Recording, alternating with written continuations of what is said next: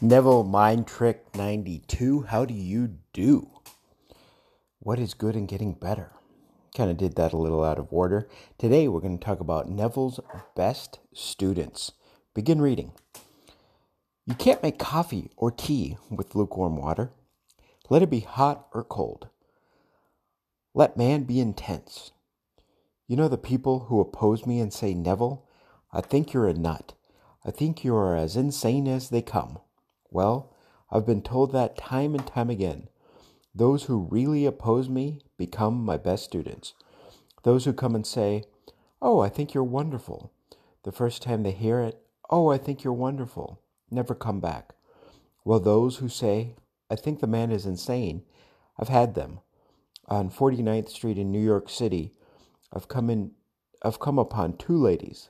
One lady was showing her out-of-town friend all of New York City, and a big picture of mine was in the window with my books. And one said, do you know who he is? And she said, no. Well, he's the mad mystic of 48th Street. Oh, you've got to go and hear him. You've got to go and hear him. He is as mad as a hatter. We all got to go hear him because he's so mad. It's fun, she said. It's fun to go and sit down. It costs you nothing. In those days, it was a voluntary effort on their part. And so 1,000 people would come 3 times a week to hear the mad mystic of 48th Street, whose picture they saw on 49th Street. But those who heard and thought, now he's really insane, and would challenge me from the audience, they became good students. Those like the two on the street who said, oh, he's a mad mystic, go and have fun, they never became students.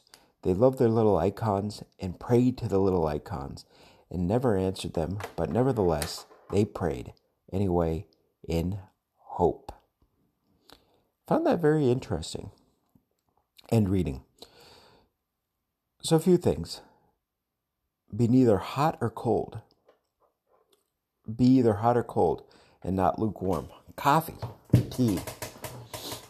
It's in the AM when I'm recording this, so I'm really looking forward to a cup of coffee. Fun fact about me, I like to brew it hot and then serve over ice and have it cold. So that's hot and cold. And then I find it funny, so if you look at it with Neville groups, a lot of these groups, people just kind of blindly follow the crowd and just kind of casually listen to Neville and go, oh yeah, I know Neville, or they'll bring up their form of idols today. And I've talked about this in different episodes where people laser in and focus on different things. Like a few years ago, it was a lottery, and there was all these different, not so much Neville, but a lot of LOA groups that were, win the lottery, get your winning lottery numbers. And they had these people like, oh, I'm a lottery guru, I've won X amount of lottery. And those people are either not around anymore, and if they are around, they change your format and have a different approach and style. And the SP people as well, and as I mentioned, it's business. People will, there's some people that just kind of cave and cater to the pulse of the market, if you will, which is fine. It is a good way to make money. But if you really want to teach and understand, you need to follow as is and not come in with any preconceived notions as how it should be.